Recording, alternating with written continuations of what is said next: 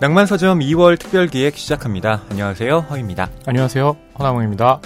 허나몽 평론가님 네. 목소리를 평상시와 좀 다르게 하셨는데. 그렇죠. 네. 오늘 같은 경우는 특집이잖아요. 네. 특집에 어울리는 목소리로 한번 인사해봤습니다. 억지로 저음을 내고 계신 것 같은데요? 아닙니다. 목소리가 네. 떨리고 계세요. 아, 그런가요? 그럼 그냥 할까요? 네. 어색해요. 네. 네. 허나몽 평론가님과 제가 네. 이렇게 요일이 네. 원래 이때 정규 방송이 올라온 날이 아닌데 그렇죠. 예, 이렇게 여러분 좀 생각하실 수도 있는데요. 네. 저희가 2019년 1월 방송을 시작할 때 네. 이제 다달마다 특별 기획을 준비하겠다라고 말씀드렸는데요. 1월에는 1960년대의 작품들 네. 이야기를 했고요. 정확히는 1969년이었죠. 그렇습니다. 네. 2월에는 베스트셀러에서 찾아낸 우리의 욕망이라는 제목으로 네. 또 특별 기획을 준비해봤습니다. 그렇죠. 그리고 그 베스트셀러의 목록 자체가 굉장히 광범위하잖아요. 그래서 허이 평론가님과 저 둘이서 할 수 있는 그런 주제가 아니라서요. 오늘은 특별히 MD님들을 무려 4분이나 모셨습니다. 네. 이 4분에 대한 소개는 또 네. 이따가 해드리도록 하고요. 먼저 이 기획의 취지부터 말씀을 드릴게요. 베스트셀러를 살펴보면 하나의 트렌드를 읽을 수가 있잖아요. 그렇죠. 네, 뭐 힐링이 유행일 때는 위로를 전하는 에세이나 또 시집이 많이 팔리고요. 네. 가상화폐가 유행일 때는 관련 경제 경영서가 많이 팔리기도 하고요. 또 대선이나 총선을 앞두고 있을 때는 정치 관련 도서의 판매가 급증하는데요. 네. 이처럼 이 베스트셀러 목록 안에 이 우리의 욕망과 호기심, 그러니까 그것이 이제 사회와 접합된 형태로 숨어 있는데, 네. 오늘은 이 교보문고 베스트셀러를 바탕으로 우리도 잘 모르던 우리의 관심사를 이야기해보자. 이런 테마를 준비해봤습니다. 네. 그래서 제가 이제 4분 모셨다고 얘기했는데요. 여기서 중요한 건 핵심 인력, 교보문고의 핵심 인력입니다. 저 그 핵심 인력 중 네. 한 분은 누군지 알 것 같아요. 아, 누구죠? 지난번에도 네. 출연하셨던 그분. 네. 구환회MD님이요? 네. 먼저 구환회MD님부터 인사 말씀 들어볼까요, 그럼? 네. 자, 구환회MD님 소개 부탁드립니다. 안녕하세요. 교보문고 소설 MD 구환회입니다. 네, 반갑습니다. 네. 저희가 핵심 인력이라고 소개해드렸는데 이 말에 대해서 좀 부담감을 느끼십니까? 저희 MD가 맨날 하는 것들이 과장이라서요. 네, 기왕 할 거면 좀 이렇게 과장하고 들어가는 게 더 좋을 것 같아요. 네. 제 성격도 과장이잖아요. 저하고 잘 어울리시네요. 자, 그리고 또 다른 분야의 MD님 모셨는데요. 이번에는 인문 분야 MD님 소개해드릴게요. 이익재 MD님 모셨습니다. 네, 안녕하세요. 교보문고 인문 MD 이익재입니다. 와. 네, 저희가 과장 얘기를 했는데 네. 또 이익재 MD님의 직급이 실제로 또 과장님이세요. 그렇습니다. 네. 지금 허이 평론가님 개그하신 건가요? 죄송합니다. 와, 이런 분위기인가요? 많이 늦었네요. 네. 낭만서점 스튜디오에는 또 처음 나오셨는데 어떠십니까, 소감이? 지금 너무 떨리고요. 네. 구환회MD가 여러 방송을 하는 거를 들었었는데 상당히 방송을 잘해서 핵심 인력 중에서 그 구환회MD만 방송을 하면 되겠구나 라고 생각했는데 불려 나와서 네. 이 자리에 앉아 있는 것이 상당히 부담스럽습니다. 저런 그 상황을 두고 핵심 인력 유출이라고 얘기를 하죠. 네. 아니, 아까 허나몽 평론가님이 오프닝 때 네. 목소리를 좀 저음으로 내셨잖아요. 네. 그 이유가 뭐냐면 아까 그렇죠. 마이크 테스트를 할 때 구환의 MD님과 더불어 이익재 MD님의 목소리가 네. 너무 좋은 거예요. 그러니까요. 네. 그 좋다는 걸 또 윤태진 PD님이 직접 목소리 좋네요. 됐어요. 라고 해가지고 그래? 저건가? 라고 해서 저도 목소리를 좀 깔아봤는데 반응이 좋지 않네요. 자, 이번에는 역사 여행 분야를 담당하고 있는 김수현 MD님 소개하겠습니다. 안녕하세요. 교보문고에서 역사 여행 분야 담당하고 있는 김수현 MD입니다. 와, 반갑습니다. 네, 일단 이 자리 처음 나오셨잖아요. 분위기 어떠신지 좀 궁금하네요. 저는 녹음실 생각보다 크고 엄청 본격적이어서 네. 저도 되게 떨리고요. 네. 네, 제가 여기 오늘 오신 MD들 중에 가장 막내여서 또 약간 부담스럽지만 그래도 열심히 잘 해보겠습니다. 네, 아유, 잘 부탁드리겠습니다. 역사와 여행이 또 담당 분야라고 하셨는데 어떻게 이렇게 또 두 가지 주제를 담당하고 계십니까?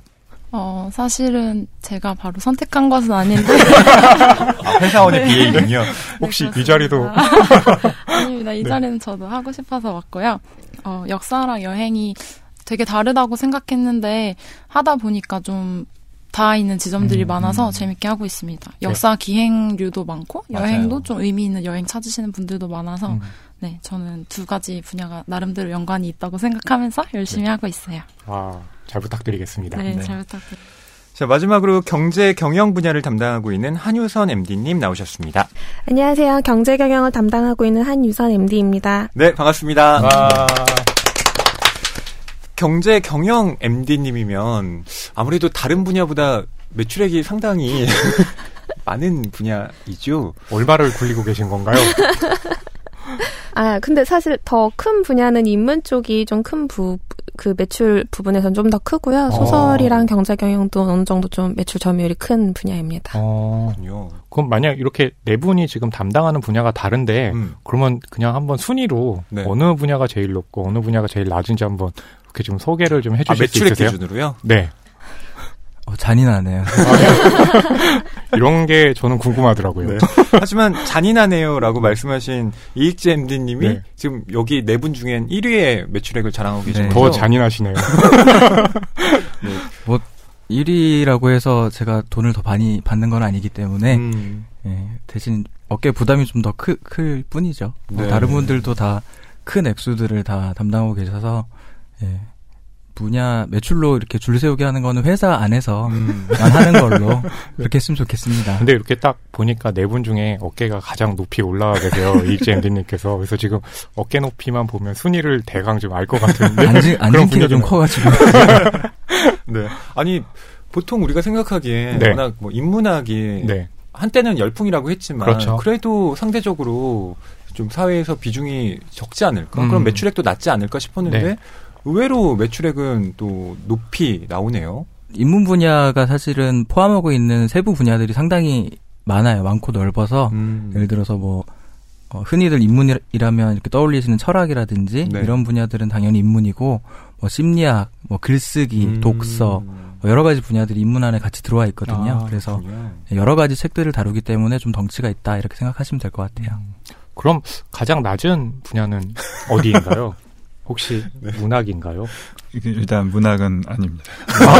아닌가요? 아니군요. 그리고 그 반대로 또 거꾸로 말씀을 드리면은 약간 문학이 도서 시장에서 좀 전통적으로 좀 대표하는 분야라고 할 수 있는 그런 좀 가장 최상위 점유 분야 중에 하나입니다. 오늘 우리 주제가 베스트셀러에서 찾아낸 우리의 욕망인데 지금 얘기만 보면 판매 순위 속에서 숨겨져 있는 우리의 욕망도 읽을 수 있네요. 그리고 구환회MD님이 굉장히 조용한 목소리로 이 문학이 얼마나 중요한지 이걸 역설해 주셔서 사실 딱 듣고 있으면 그 5.1 채널에 그 베이스음 있잖아요. 근데 그게 훨씬 더 귀에 꽉꽉 와서 박히잖아요. 그런 어떤 느낌이 드네요. 그러면 이 네 분의 분야 중에서 가장 이제 낮은 매출액을 기록하고 있는 건 김수현 MD님 담당 분야이군요. 제가 담당하고 있는 여행 분야의 매출 비중이 가장 작은데요. 아무래도 단행본이 아니라 실용서이다 보니 그런 것 같습니다. 안 그래도 제가 또 14년 전에 가이드북을 낸 적이 있잖아요. 절판됐죠. 네, 왜 절판됐는지 지금 그 원인을 몰랐거든요. 지금 들어보니까 시장이 작았군요. 네. 이렇게 저희가 뭐 매출액을 기준으로 말씀을 좀 나눠봤는데 실은 뭐 매출액이 그 분야의 어떤 중요성을 결정하는 건 아니죠. 그렇죠. 네. 지금 이제 저희가 그걸 여쭤봤던 건 일종의 좀 아이스 브레이크. 저희가 좀 더 원활하게 대화를 하기 위해서 그런 좀 제가 봤을 땐 제가 이런 질문을 드렸기 때문에 좀 속물적인 느낌이 있지만 그건 아니라는 거 다시 강조하겠습니다. 자, 그럼 본격적으로 이야기를 시작해 볼까요? 저희가 베스트셀러에서 찾아낸 우리의 욕망이라는 테마로 여러분께 지금 이 방송을 하고 있는 건데 키워드로 읽기라는 부제를 달아봤습니다. 각 분야별 MD님들이 베스트셀러를 분석하고 거기에서 키워드를 뽑아낸 그 이야기를 나눠볼 텐데요. 먼저 인문교양부터 살펴보겠습니다. 네, 익시엔드님께서 먼저 인문교양 키워드를 이제 뽑아주셨는데요. 그 키워드가 무엇인지 좀 알려주시죠. 네, 이거는 저희가 이제 저희 베스트셀러 기준으로 인문 베스트셀러를 봤을 때 요즘 인문 책을 구매하시는 독자님들은 어떤 것을 찾으시는가 네. 나름 생각해 봤을 때 뽑아본 키워드고요. 저는 키워드를 크게 불안이라고 꼽았어요. 불안이요. 네. 사람들이 항상 뭔가 공부를 하고 싶어하고 책을 사는 이유는 어떤 문제를 해결하기 위해서일 텐데 인문책을 살 때 해결하고 싶은 문제, 그거는 불안의 문제가 아닌가라는 생각이 들었고요. 베스트셀러 목록을 보게 되면 지금 현재 오늘 1위를 하고 있는 책은 야마구치 슈의 철학은 어떻게 삶의 무기가 되는가라는 책이거든요. 이 책은 일본에서 경영 컨설턴트를 하고 있는 야마구치 슈라는 저자가 컨설턴트라는 게 그런 거잖아요. 그 회사에서 어떤 문제, 기업들에서 어떤 문제들이 생겼을 때 그 문제를 연구하고 문제 해결법을 찾는, 찾아주는 사람들이 컨설턴트인데 그런 경험 속에서 그러니까 기업들의 문제를 해결하는 과정 속에서 철학이 얼마나 도움이 되었는가 그것들을 쭉 쓴 책이에요. 네. 이 책이 1위라는 것은 이 책을 읽는 독자들도 자기들의 어떤 문제를, 본인들의 문제를 철학 속에서 해법을 찾아서 해결하고 싶기 때문이 아닌가 생각이 들었고요. 유사한 책으로 또 조던 피터슨 교수의 12가지 인생의 법칙이라는 책이 있고, 네. 그다음에 유발 하라리, 사피엔스로 유명한 유발 하라리 역사학자의 21세기를 위한 21가지 재현. 이 책 또한 세계가 워낙 이렇게 빠르게 변하고 있기 때문에 네. 그 변화 속에서 대처하는 방법, 그 방법들을 궁금해하는 독자들이 찾으시는 책으로 꼽아봤습니다. 저는 세겹의 불안이라고 또 MD님이 준비를 해주셨는데 그 세겹의 불안이 세계, 타자, 나 이렇게 설정을 해뒀어요. 네네. 이것도 저는 흥미로운 그 불안의 접근법이라고 생각했는데 이 책들이 세계, 타자, 나 이것들을 아우르는 또 공통점이 있는 것 같아요. 지금 말씀드린 책들은 이제 세계에 대한 불안에 가까운 것 같고요. 이 불안이라는 거 하면 제가 세겹의 불안이라고 꼽은 이유가 주로 이제 인간이 느끼는 불안이 세 가지 겹이 있는 것 같다. 네. 세계, 그 다음에 타인, 타자, 그 다음에 나. 이 세 가지에 대해서 불안이 있지 않나 생각이 들었고요. 항상 제가 이제 인문 분야를 되게 좀 오래 했는데 네. 이런 키워드들은 계속 존재해왔던 것 같아요. 그런데 이제 이 키워드에 따른 책들이 좀 변화하는 거겠죠. 세태에 따라서. 일단은 세계에 대한 책들은 요 3권이 될 것 같고요. 네. 타자에 대한 책들은 뭐 인문 분야에서 늘 잘 팔리는 책들이죠. 심리학 분야 책들 이 있을 텐데 정혜진 박사의 당신이 옳다라는 책, 그 다음에 문요한 정신과 의사의 관계를 읽는 시간이라는 책이 잘 팔리고 있습니다. 이 책들 같은 경우는 우리가 이제 관계 맺기를 상당히 어려워하거든요. 타인들과. 그리고 세계가 변하는 와중에 타인들과의 관계도 또 변해오고 있기 때문에 그것들 속에서 나를 또 어떻게 지킬 것인가, 관계를 어떻게 만들어갈 것인가를 궁금해하시는 독자들이 많이 찾고 계신 것 같고요. 네. 마지막으로 나에 대한 불안은 아주 유명한 책이죠. 자존감 수업. 윤용균 정신과 의사의 자존감 수업이라는 책이 아직도 여전히 잘 팔리고 있고요. 네. 그다음에는 하지원 임상심리 상담사의 나도 아직 나를 모른다. 이 책 같은 경우도 많은 분들이 찾고 계세요. 제목에서 보듯이 나도 아직 나를 모른다. 나를 아는 분은 많이 여긴 계신가요? 황한 평론가님 알고 계시죠?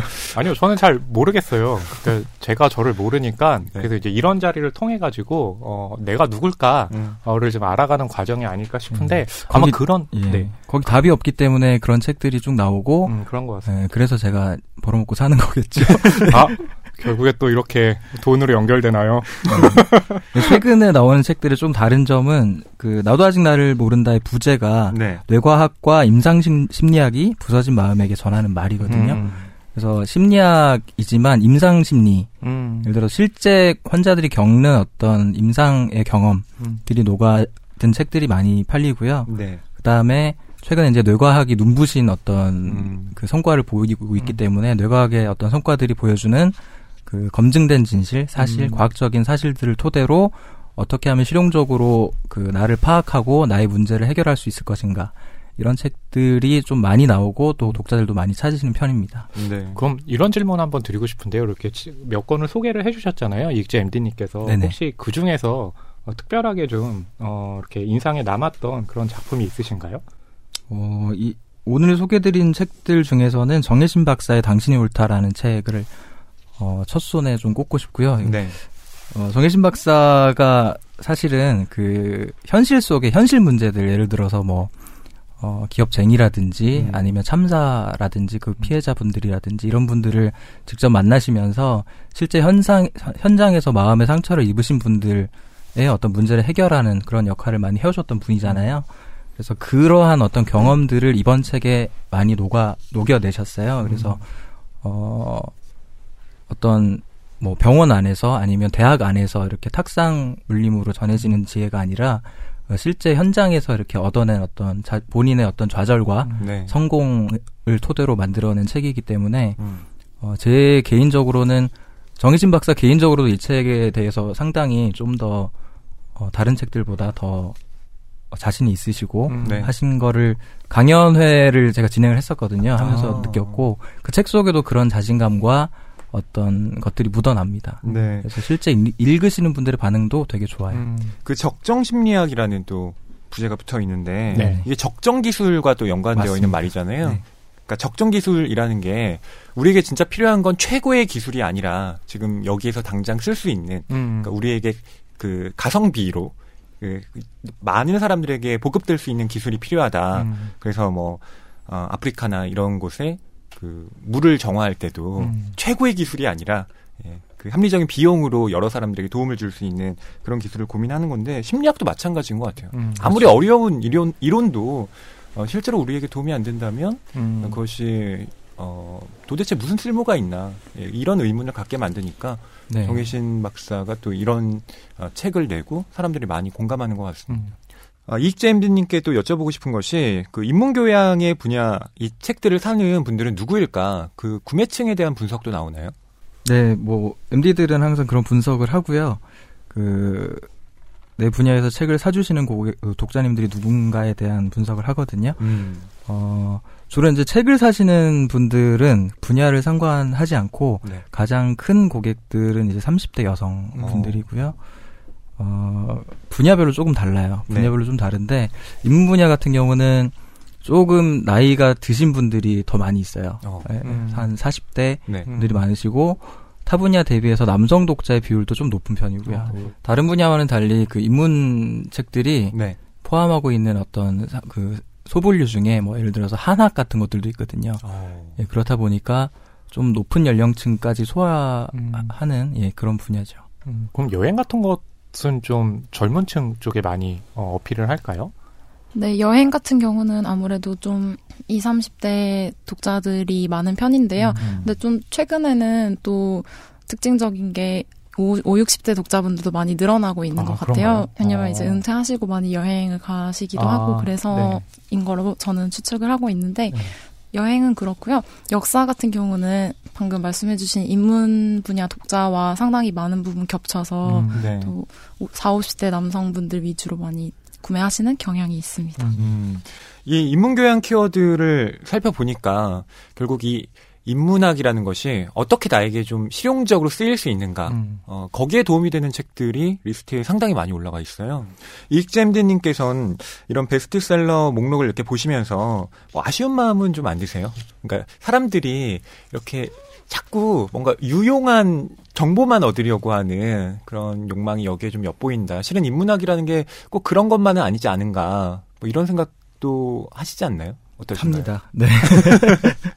뭐 여러 가지 책들을 제가 다루고 있는데 사실 네. 베스트셀러라고 하면은 나온 책들 중에 정말 그 0.몇 %밖에 안 되거든요. 좀 그 권수 종수로 따지면 하지만 그 책들이 이렇게 많이 팔리니까 이 책들을 읽고 인문에 관심을 가지셔서 좀 더 깊은 책, 좀 더 어려운 인문 뭐 이런 쪽으로 들어와 주시면 좋은데 그런 책들은 사실상 좀 판매가 준 편이에요. 네. 그래서 좀 많이 아쉽고 출판사분들 만나면 마주보고 좀 울기도 하고 네, 같이 슬퍼하기도 하고 이 세계가 이대로 좋은가 네. 얘기를 하기도 합니다.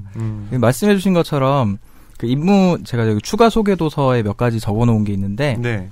예를 들어서 몇 해 전에 한 10년 전인가요? 정의란 무엇인가라는 책이 엄청 화제가 됐고 네, 많이 팔렸었죠. 예.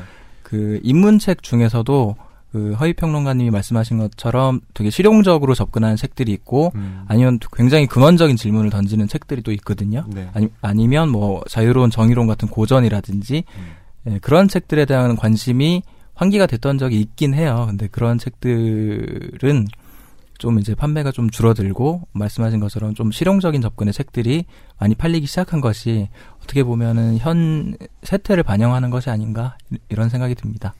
이렇게 좀 불안한 느낌들을 사람들이 갖고 있다면, 그러니까 어떻게 보면 또 위안이나 위로를 얻고 싶은 마음이 들 수도 있겠다는 생각이 들거든요. 그것이 그렇다면 저는 문학도 하나의 방편이지 않을까 싶은데요. 어떠세요, 구환회MD님? 불안이라는 공통된 키워드를 이야기한다면요. 인문은 아까 말씀하신 것처럼 현상을 잘 분석을 해서 이렇게 그 방향을 제시하면서 위로를 해주는데요.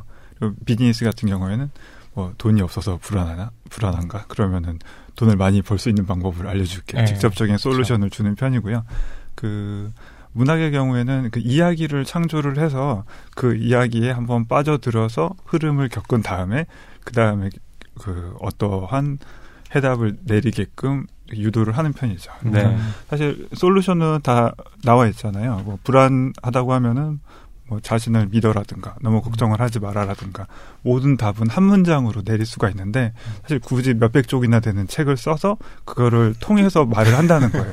왜냐하면 그것이 바로 예술가가 자신의 주장을 할 수 있는 유일한 방법이기 때문인 거죠. 저는 사실 그 유발 하라리의 21세기를 위한 21가지 재현은 그러니까 읽었을 때 저한테 뭐 통찰을 주는 부분이 상당히 많았거든요. 근데 다른 책들의 경우 그러니까 어떤 뭐 7가지 법칙 뭐 이런 거 있잖아요. 뭐 성공하려면 반드시 뭐 이 10가지만 알아라라고 제목이 달린 책들을 읽고 실은 그 기대를 충족했던 적이 별로 없어요. 그래서 좀 이 베스트셀러의 책들을 보면서 이 책들이 그 읽은 분들께 정말 도움이 될까? 뭐 이런 의문도 좀 가져봅니다. 어떠신가요, 이익재MD님? 저 말에 대해서 어떻게 좀 항변? 변명? 네, 여기 있으신가요? 지금 소개해 주신 책의 상위 3종이 모두 제목이 숫자가 들어가는데요. 네. 50가지 생각도구, 12가지 법칙, 21가지 재현. 제목 같은 경우는 뭐 작가님들이 정하시는 건 아닐 것이고 네. 출판사에서 머릿속에 독자님들의 머릿속에 딱 꽂힐 만한 어떤 제목들을 고민을 하시다 보니까 주로 이렇게 딱 떨어지는 숫자 같은 것들이 많이 들어가는 편이고요. 네. 허위평론가님 말씀하신 것처럼 인문책에는 사실 이런 숫자 제목들이 많이 없었어요. 근데 이런 제목들이 이제 인문 분야에도 들어오기 시작했다. 예, 좀 슬프고요. 그리고 실제 도움이 되느냐고 여쭤보셨는데, 네. 저희가 이제 서평들을 쭉 봐요. 고객들이 이제 독자님들이 길게 써주신 서평들도 있고, 아니면 저희가 되게 짧게 소감을 받는 서평들도 있는데, 그런 것들을 쭉 보면 실제로 도움을 받으셨다는 분들이 굉장히 많고요. 베스트셀러 가운데서도 그런 서평들을 보면 실제로 이 책이 좋은 책인지 네. 아니면 어떤 마케팅에 의한 만들어진 책인지 알 수 있거든요.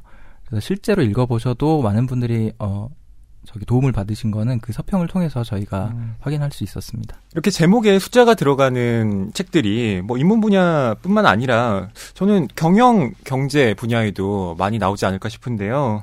한효선 MD님 어떻습니까? 사실 그 경제 경영 분야보다는 좀 자기개발 쪽에 숫자를 쓰는 것 자체가 약간 그 사람들한테 빠르게 인식이 되기 위한 마케팅 기법이다 보니까 자기개발 같은 경우는 워낙 표지하고 제목으로 후킹을 해야 되는 부분이 있잖아요. 네.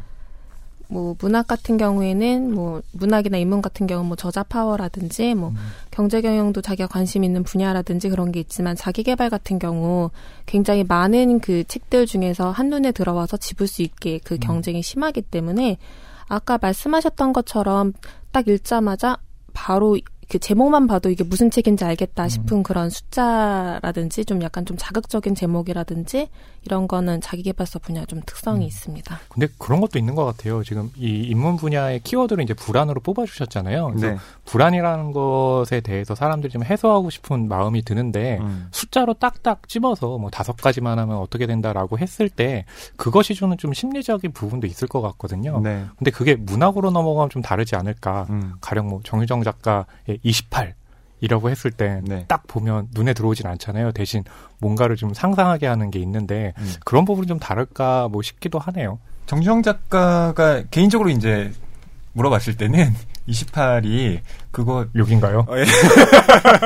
이 현실이 진짜 이렇게 네, 그렇게 우스갯소리로 말씀하기도 하셨어요. 네, 알겠습니다. 숫자 부분에서 좀 첨언을 하자면 자기 개발에서 쓰는 숫자는 좀 작아야 돼요. 한 자릿수여야 될 것 같아요. 예를 들어서 뭐 자기를 개발하는 방법이 1000가지다 그러면 힘들잖아요.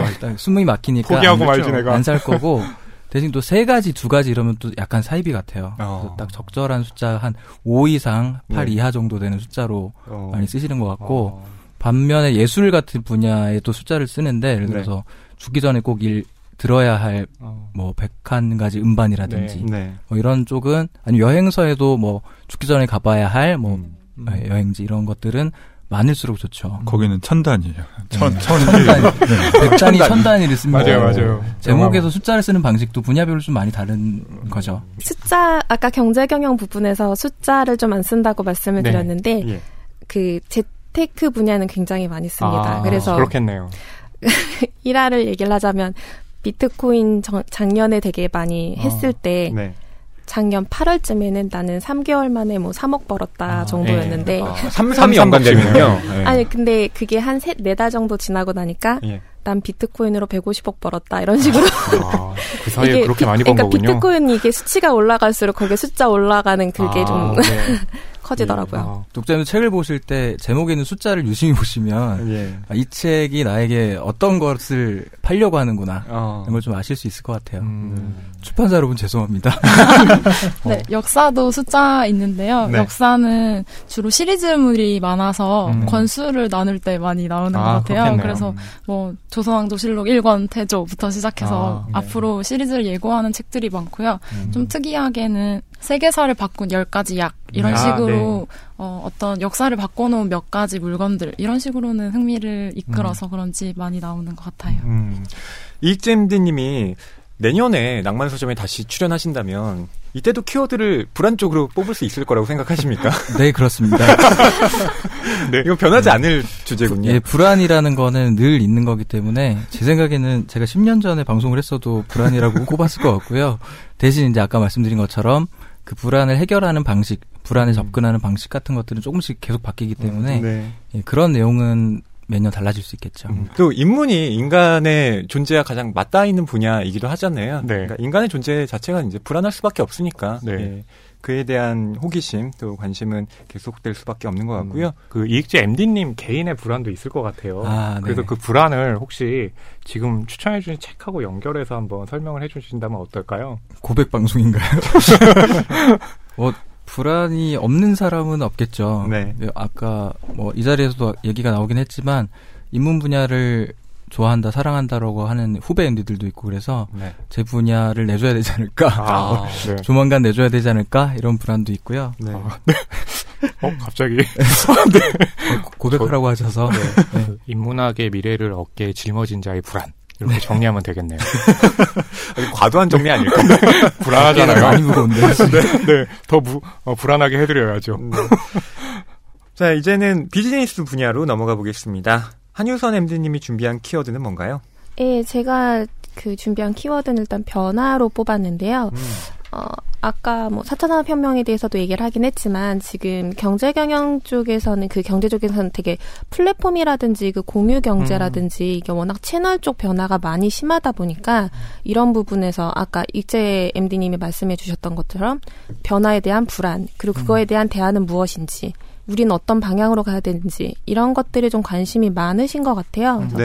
네, 최근에 이 낭만서점 진행하면서 화두 중에 하나가 이 허위평론가님께서 또 유튜브를 데뷔를 했잖아요. 근데 그런 거 보면 지금 변화라는 것은 이제 플랫폼이라는 말씀을 주셨는데요. 뭐 최근에는 또 뉴스 보니까 애플에서 구독형 서비스를 시작한다라고 하더라고요. 그래서 그런 흐름하고는 좀 어떻게 붙여가지고 이 책들을 좀 선정하는 것이 좋을까요? 방금 말씀 주셨던 구독형 서비스도 지금 말씀드렸던 그 새로운 세대하고 좀 연결이 될 것 같아요. 네. 구독형 서비스가 하나의 현상이 되고 그걸 사랑을 받으려면은 그거를 퍼다 나르고 공유가 일상적이고 그렇게 네. 그런 채널들을 이 채널 저 채널 모두 다 확산하면서 활용을 할 줄 아는 그런 사람들이 있어야 된다는 건데 네네. 그렇게 퍼다 나르는 사람들이 이제 새로운 이 정치 권력으로 부상을 하게 된 부분인 거죠. 그래서 그렇게 새롭게 나온 밀레니얼 세대에 대해서 아마 요새 굉장히 뉴스가 많이 나오잖아요. 그렇죠. 네. 제가 보기엔 이런 세대에 대해서 여태까지 이렇게 우리와 정말 달랐다. 기존 세대와 정말 다르고 정말 다른 특성을 가지고 있다. 이런 식으로 이렇게 많이 부각된 게 되게 오랜만인 것 같은데 그래서 이렇게 그 밀레니얼 세대가 이렇게 가속화시키는 그런 공유 경제라든지 네. 이 세대를 만들어낼 그 초연결 사회라든지 그런 거에 대한 변화와 불안 같은 것들이 굉장히 많이 있는 것 같습니다. 네. 그 세대와 관련해서는 어차피 경제 경영이라는 것이 앞 세대가 이제 퇴장을 하고 그 뒷 세대들이 새롭게 등장하면서 소비의 주체로 떠올라야 네네. 거기에 걸맞는 이제 어떤 책들도 함께 나오는 것인데 이제는 돈이 많이 없잖아요. 그러니까 네. 아까 불안 말씀하셨지만 뭐 정규직이 되리라는 희망도 많이 갖기 어렵고 정규직이 된다 한들 그 회사에 오래 다닌다는 보장도 없고 이런 식의 불안이 이제 작동하고 있고 그렇기 때문에 아까 말씀하신 뭐 공유 같은 것도 예전엔 차를 살 수 있었지만 이제는 차를 빌려 쓰는 시대가 된 것도 새로운 그런 세대의 등장과 확실히 맞물려 있는 것 같아요. 돈이나 그 재화가 부족해서 생겼다기보다는 제가 보기에 그 공유 경제를 이용을 하고 그걸 누리는 그 세대의 특성 자체가 기존의 이 재화나 그런 걸 한정 짓고 본인이 그거를 가지고 있고 했던 그런 세대들하고 프레임 자체가 아예 다르기 때문이라고 생각이 들어요. 그래서 예전에는 이걸 뭐 군주론의 시대가 끝나고 이제 군중론의 시대가 시작됐다라고 많이 표현을 하는데 네. 프레임 자체가 좋은 거는 진정성 있게 많은 사람들하고 나누는 것을 좋아하고 네. 나의 소비는 이래라고 알리는 걸 좋아하고 그런 세대들이기 때문에 더더욱 이런 서비스라든지 이런 이커머스의 변화들이라든지 그런 것들을 좀 반영을 하게 되는 것 같습니다. 그런 새로운 세대가 이 자리에도 있습니다. 저요? 지금 저 부르신 거예요? 님은 네. 조금 오래된 아니요. 90년대에 제가 활발하게 활동했으니까 90년대생하고도 크게 뭔가 이렇게 좀 차이가 있지는 않습니다. 아 그렇군요. 네. 네, 이렇게 우기기를 하고 네. 계신데 김수현MD님이 네. 90년대생이시라고요. 아 정말요? 네. 네, 제가 바로 그 밀레니얼 세대인데요. 이런 세대론이 나올 때마다 저희도 정말 내가 그런가? 우리 세대가 그런가? 이런 질문들도 많이 하게 되고요. 근데 또 웃기게도 저희도 다가오는 다른 지금의 중고등들을 보면서 다르다. 네. 그 2000년생들이 지금 대학생이 됐잖아요. 네. 그래서 저희도 또 다른 위기감을 느끼면서 네. 그렇게 지내는 것 같아요. 비즈니스 분야의 베스트셀러는 어떤 책들이 포함되어 있나요? 제가 일단 3권 정도 좀 소개를 하려고 들고 왔는데요. 일단 90년생이 온다라는 책이고 경제경영책 같은 경우는 대부분 번역서들이 많이 사랑을 받는데 이건 국내 저자분이세요. 그래서 네. 그렇기 때문에 더더욱이 약간 좀 한국적인 그런 국내 실정에 맞게 쓰셔서 그런지 이렇게 밀레니얼 세대를 전면적으로 내세운 책 중에 가장 사랑을 많이 받았고 조직에서 이렇게 그 신입사원들을 대할 때 조직 관리부터 뭐 시장에서의 트렌드 이런 걸 되게 한국적으로 좀 구체적으로 쓰신 그런 책입니다. 문학 분야의 경우는 그 웹소설이라는 것도 실은 새로운 세대의 어떤 그 등장과 뭐 맞물려서 얘기할 수밖에 없죠. 말씀하신 웹소설 열풍은 아무래도 스마트폰의 보급과 뗄래야 뗄 수 없는 관계인데요. 그 종이책처럼 실물책을 사야 되는 것도 아니고 전자책처럼 책을 사서 단말기에다가 다운로드를 받아서 읽어야 되는 것도 아니고 그냥 휴대폰으로 검색해 들어가서 공짜로 읽을 수 있는 콘텐츠이거든요. 이렇게 쉽게 빨리빨리 소비할 수 있는 콘텐츠이기 때문에 웹툰과 마찬가지로 굉장히 인기를 얻고 있고 확산이 되고 있습니다. 그리고 이러한 현상은 앞으로도 계속 지속될 것으로 예상이 되고요. 그 비즈니스 분야의 베스트셀러 중에 온라인 쇼핑의 종말이라는 책도 있어요. 네. 온라인 쇼핑은 실은 저도 되게 많이 하거든요. 근데 이게 종말이 온다고요? 우리가 이 종말이 정말 종말이 온다라는 건 아니고요. 네. 우리가 알던 이커머스가 아니라 굉장히 새롭게 진화를 할 거라는 그런 의도로 이렇게 하신 거고요. 네. 그래서 지금 아까도 계속 세대 얘기가 나왔는데 네. 언제든 항상 그 세대, 요즘 세대는 달라라고 해왔잖아요. 네. 이게 사실 이 세대가 주목을 받는 거는 정말 세대의 특성을 넘어서 요즘 들어서 굉장히 이렇게 확산이 되기 시작했던 그런 채널들이 있잖아요. 네. 공유 서비스라든지 SNS라든지 그거를 가장 제대로 활용을 할 수 있는 세대이기 때문에 이게 단순한 세대의 특성이 아니라 확산되는 채널이랑 그걸 사용하는 세대랑 이 둘이 만나가지고 내는 효과가 굉장히 크다라고 생각을 하거든요. 그래서 온라인 쇼핑의 종말 같은 경우에도 우리가 여태까지 생각해왔던 그 이커머스랑 굉장히 다른 식으로 진행이 되고 있을 것이고 이런 리테일 사업에서 사실 뭐 30년이 됐던 그렇게 넘었던 그런 굉장히 메이저 기업들도 이런 진화의 시점에서 제대로 방향을 바라보지 못한다면 3년 된 기업, 뭐 1년 된 기업한테도 엎어질 수 있는 그런 상황이다라는 것들을 말하고 있는 책입니다. 호기평론가님 알아들으셨죠? 나는 온라인 쇼핑 많이 하는데 그렇게 말씀하시면 안 돼요. 변화하는 시대거든요. 네, 구시대가 되셨군요. 갑자기 훅 들어오셔서 넉넉히 있다가 당했습니다. 저는 그 말씀해주신 부분에 실감하는 게 요즘에 그 제가 알고 있는 젊은 세대들의 경우는 저야 뭐 기존 채널에 들어가서 요게 이렇게 트렌드구나 하면서 그걸 클릭해서 사는데 인스타그램이나 이렇게 직접 본인이 이제 구독하는 어떤 그 이른바 핫 피플들이 있는 거예요. 그 사람들이 추천한 것을 보거나 아니면 수공예로 이렇게 제작한 어떤 학용품이나 이런 것들을 한정판으로 이렇게 파는 거예요. 거기에 딱 접속을 해서 순식간에 이제 그 100개가 다 나가버리기도 하고 이런 식으로 그 쇼핑이라는 것도 진짜로 세분화되고 보다 더 작게 변화하는 것 같아요. 그래서 그걸 두고 요즘에는 리테일이라는 얘기를 또 하더라고요. 그래서 아마 이제 온라인 그 쇼핑의 종말이라는 것을 이제 넘어서 아마 그렇게 좀 분야되고 또 개인이 좀 브랜드를 갖는 시대도 여기에 좀 포함될 수 있지 않을까라고 생각을 하거든요. 예, 그래서 아닌가요? 사실 이 책은 좀 더 설명을 해주시면 네. 이 책 그 방금 말씀 주셨던 그 판매자랑 구매자의 경계가 없어지는 그 상황이랑은 조금 다르게 이건 사실 기업적인 측면에서 좀 나오는 그런 책이긴 합니다. 예를 들어서 뭐 신세계가 쿠팡 그런 데다 얼만큼 투자를 하고 그렇게 리테일들이 이렇게 좀 많이 기업들도 이렇게 그런 리스크 부분에서 그래서 어떻게 투자를 하고 온라인이랑 오프라인을 결합을 해서 새로운 프레임을 만들려고 노력을 하는 그런 부분이어서 약간 책 자체는 그런데 좋은 말씀이셨습니다. 저희가 다 틀렸군요. 허위평론가님도 그렇고 저도 그렇고 종말이네요. 끝났어. 네, 저희가 끝난 거네요. 뉴파워 새로운 권력의 탄생도 꼽아주셨는데요. 군주로는 이제 퇴장을 했고 새로운 군중론이 개막을 했다. 이 책은 어떤가요?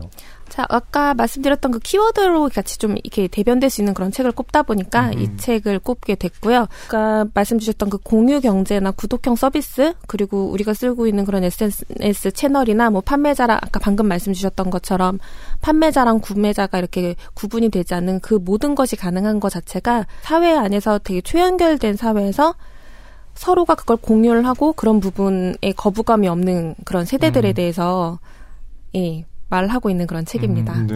이 책 같은 경우는 인문 교양에 속해도 이상하지 않겠다라는 생각이 드는데요. 인문 분야 MD로서 이익진 MD님 어떤 관점을 갖고 계십니까? 네, 욕심납니다. 네, 경제경영 책입니다. 이런 식으로 또 조직 내에서는 경쟁이 이루어지는군요. 아니, 저는 정말 궁금했던 것 중에 하나가 뭐냐면 사실 책의 분야를 나눈다는 것 자체가 좀 애매모호한 것들이 있어요. 어떤 건 명확하게 경계가 지어지지만 이걸 인문에 넣어야 할지 아니면 경제경영에 넣어야 할지 이렇게 좀 구분짓기 어려운 것들이 있거든요. 그때는 어떻게 결정하십니까? 분야라는 게 지금 잘 질문을 해주셨는데 아마 독자 여러분들도 궁금하실 것 같아요. 맞아요. 서점에서 분야를 어떻게 나누고 어떻게 규정하는지 그 도서관에 가면은 그 분류가 돼 있잖아요. 그 우리가 아는 듀이의 십진분류법이라고 하는데 그 분류 체계를 토대로 만들어서 우리나라는 이제 KDC라고 해서 앞에 코리아를 붙여가지고 KDC 분류 체계를 쓰고 있죠. 그래서 그 체계를 서점에서는 또 그대로 쓸 수 없기 때문에 도서관과 좀 다르잖아요.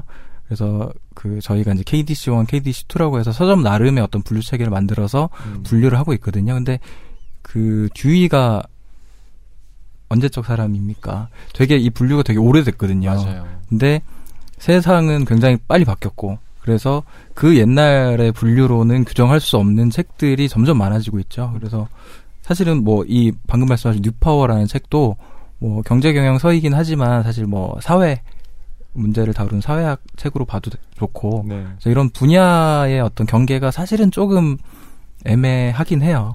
그래서 그 독자 여러분들은 책을 고르실 때 그 여러 분야를 같이 보시는 게 좋지 않을까. 그래서 인문책이니까 내가 찾는 건 인문이니까 인문 카테고리에 있을 거야라고 찾으시는 것보다 네. 그 여러 분야를 통합해서 보시면 원하시는 책을 더 찾으실 수가 있을 것 같고 그 서점에 가셔서 네. 이렇게 돌아다니시면서 책을 고르시는 게 그 분야에 어떤 얽매이지 않고 좋은 책을 고르는 방법일 것 같습니다.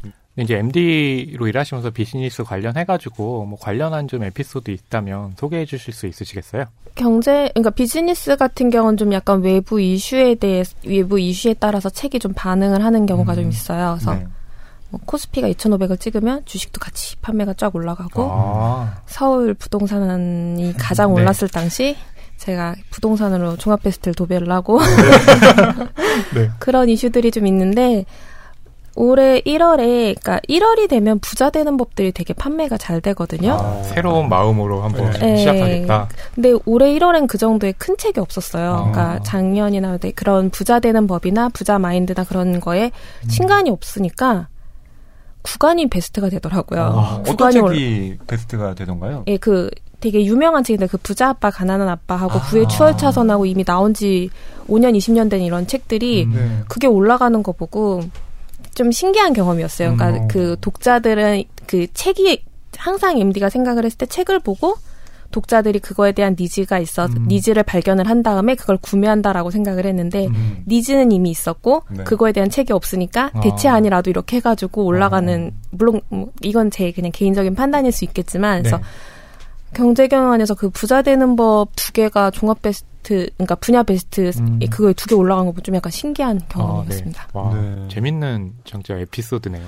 자, 지금까지 비즈니스 분야에 한유선 MD님이 뽑아온 변화라는 키워드로 저희가 이야기 나눠봤고요. 이제는 문학 분야로 넘어가 보겠습니다. 네, 문학 분야 구환회MD님이 뽑으신 키워드 무엇인가요?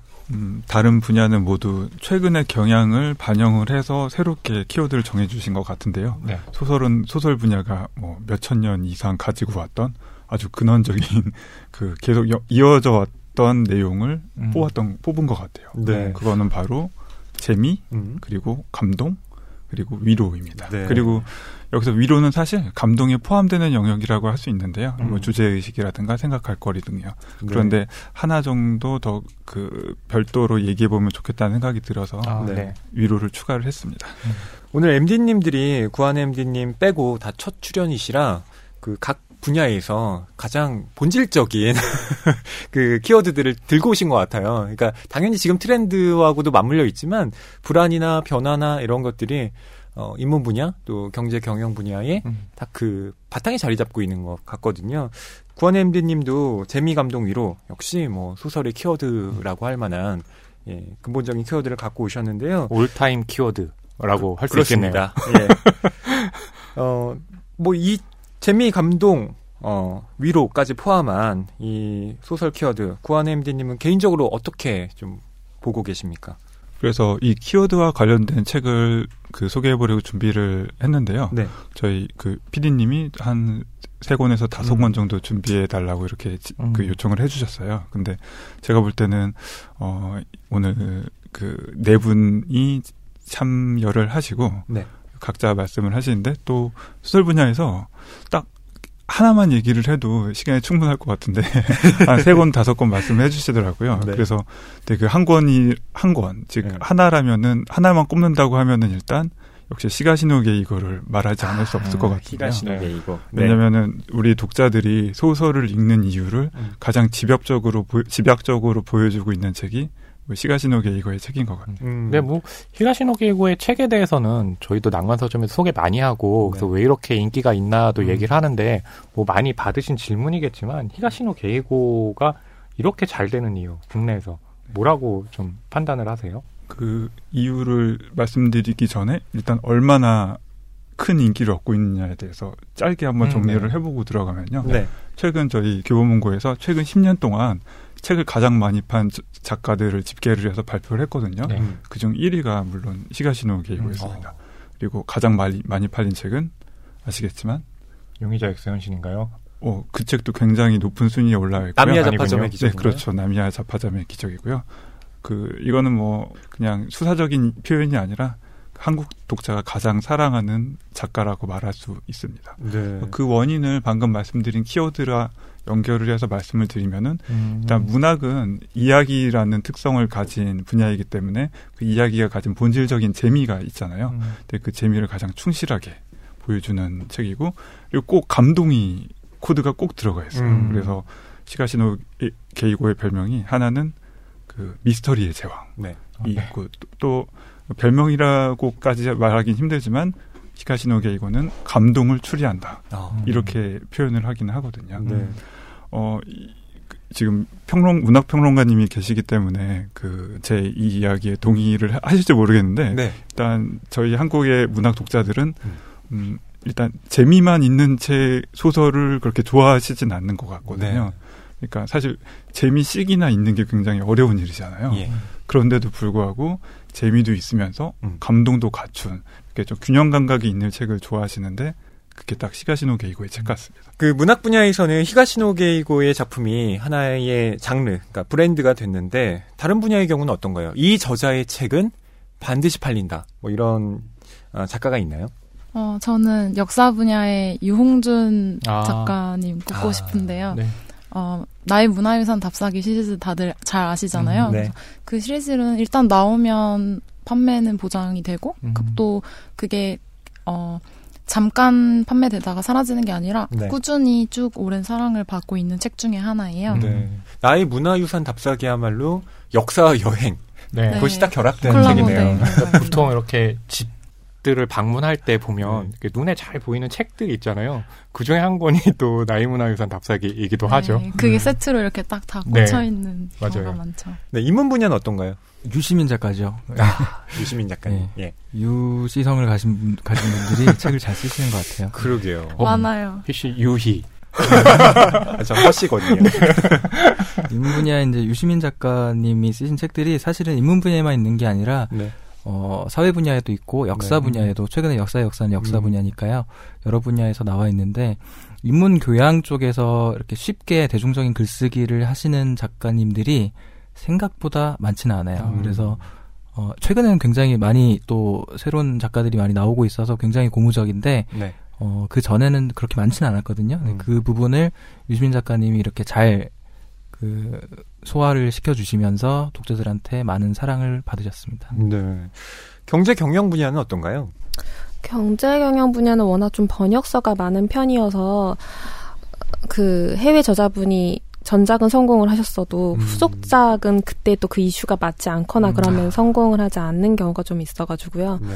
10년, 이게 썼다고 표현해야 될지 모르겠는데, 10년 동안 내리 사랑받으신 분은 김난도 교수님이죠. 트렌드 코리아. 트렌드 코리아, 맞아요. 아프니까 청춘이다. 예, 근데 거기서 나온 트렌드 코리아가 매년, 국내 저자분들이 계속 꾸준히 사랑받기도 조금 어려운 부분이 있고, 그래서 재테크 같은 경우에도 또, 그렇게 계속 꾸준히 그렇게 트렌드에 따라서 계속 달라지는 그런 부분이 있어서요. 경제 경영 분야의 키워드를 변화로 꼽으셨는데 진짜 고정된 어떤 베스트셀러 작가를 찾기 어렵다는 점에서도 그 변화라는 키워드가 딱 맞네요. 네. 뭐 저희가 이제 얼마 전에 기욤미소의 아가시아 밤을 소개를 해드렸잖아요. 네. 그러면서 이제 그때 나눴던 이야기 중 하나가 기욤미소에 낼 때마다 또 이렇게 한국에서 사랑을 받을까에 대한 이야기도 나눴었잖아요. 구환회MD님께 한번 또 그 질문을 드린다면 어떻게 답변을 해주시겠어요? 시가시노 게이고의 책은 나오는 모든 책이 베스트셀러가 되거든요. 만약에 일본 최신작이 국내에 번역이 되어서 나오면은 물론 잘 팔리고요. 일본에서는 20년 전에 나온 책인데 국내에는 최근에야 출간이 됐어요. 네. 그래도 잘 팔리고 국내에서 계속 출간이 되어서 팔리고 있던 책인데 절판이 됐다가 재출간이 되어도 잘 팔립니다. 한마디로 생각하면은 시가시노 게이고라는 이름 자체가 하나의 분야가 된 거죠. 네. 소설이라는 큰 분야가 있고 그 아래에 한국 소설, 일본 소설, 영미 소설 이렇게 중분류가 있는데 그중 하나가 시가시노 게이고라고 해도 될 정도인데요. 말씀하신 기욤미소도 그 작가 자체가 하나의 브랜드가 된 작가라고 볼 수 있고요. 그 최근에 그 한번 아가씨와 밤을 다루기도 했는데 기욤미소 특징은 매년 11월 겨울에 책을 내요. 그러니까 프랑스 현지에서 그런 건 아니고 국내에서는 매년 11월, 12월 이렇게 겨울에 나오거든요. 그래서 약간 겨울의 연인 이런 그 생각을 가지게 했는데 모든 책이 또 판매가 잘 되고 있습니다. 아까 시가시노 게이고의 책이 재미와 감동을 잘 조화를 이뤘다고 했는데요. 기욤미소의 책도 다 마찬가지입니다. 굉장히 정교하게 짜여진 스릴, 서스펜스가 있어서 읽는 맛이 있는 한편 이런 거 환상성과 로맨스 이런 거 굉장히 잘 조화를 이룬 거죠. 그래서 좀 추가를 하자면 시가시노 게이고도 국내와 일본에서 모두 사랑받는 작가인데요. 기욤미소도 프랑스 내에서 가장 많이 책을 판매하는 작가 1위입니다.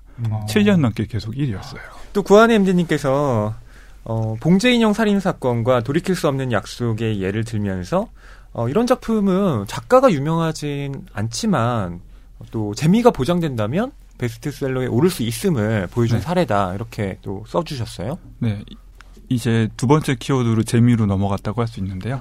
첫 번째 키워드가 시가시노 게이고의 재미와 감동이었다면은 두 번째 키워드는 재미인 거죠. 이 지금 돌이킬 수 없는 약속과 봉제인형 살인사건은 소설 분야 2, 3위를 차지하고 있는 미스터리인데요.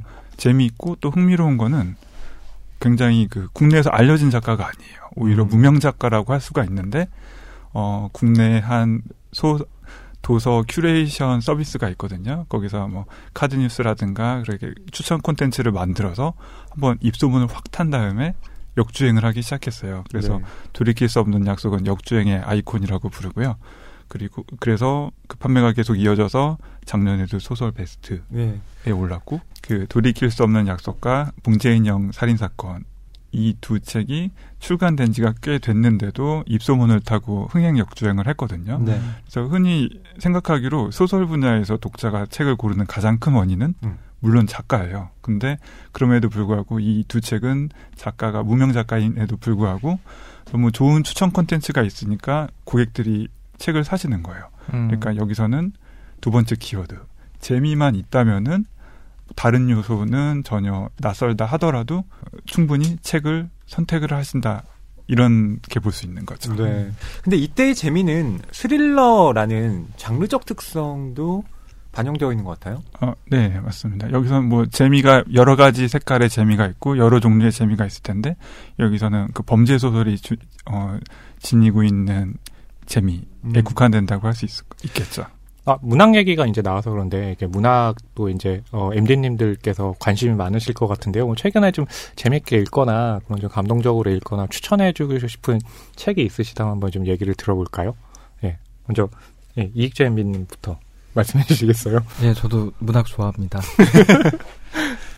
가장 최근에는 새해 첫 책으로 사실 르클레지오의 황금물고기를 읽었었고요.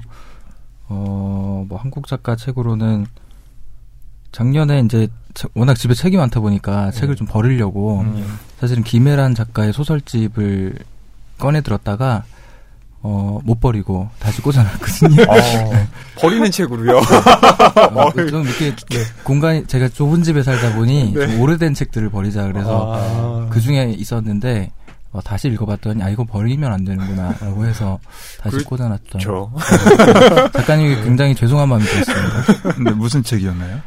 침이 고인다 했습니다. 네. 그러시면서 따르게 버린 책은 뭔가요? 그거는 비밀입니다. 예.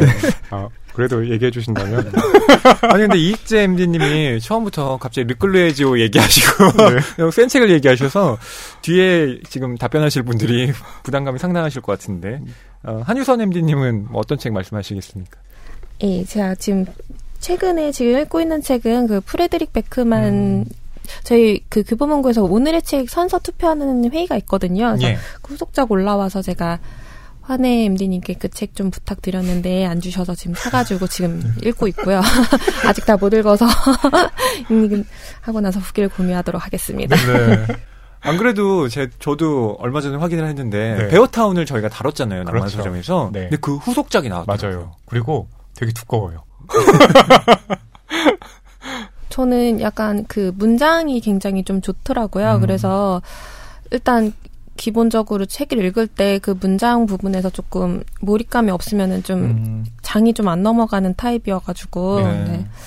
베어타운 부분이 약간 조금 그 결말이 너무 급하게 끝난다는 생각이 들어서 조금 아쉬웠는데 후속작에 나와서 너무 기쁘게 읽고 있습니다. 아니 구환MD님 왜 한유선 MD님의 부탁 거절하셨습니까?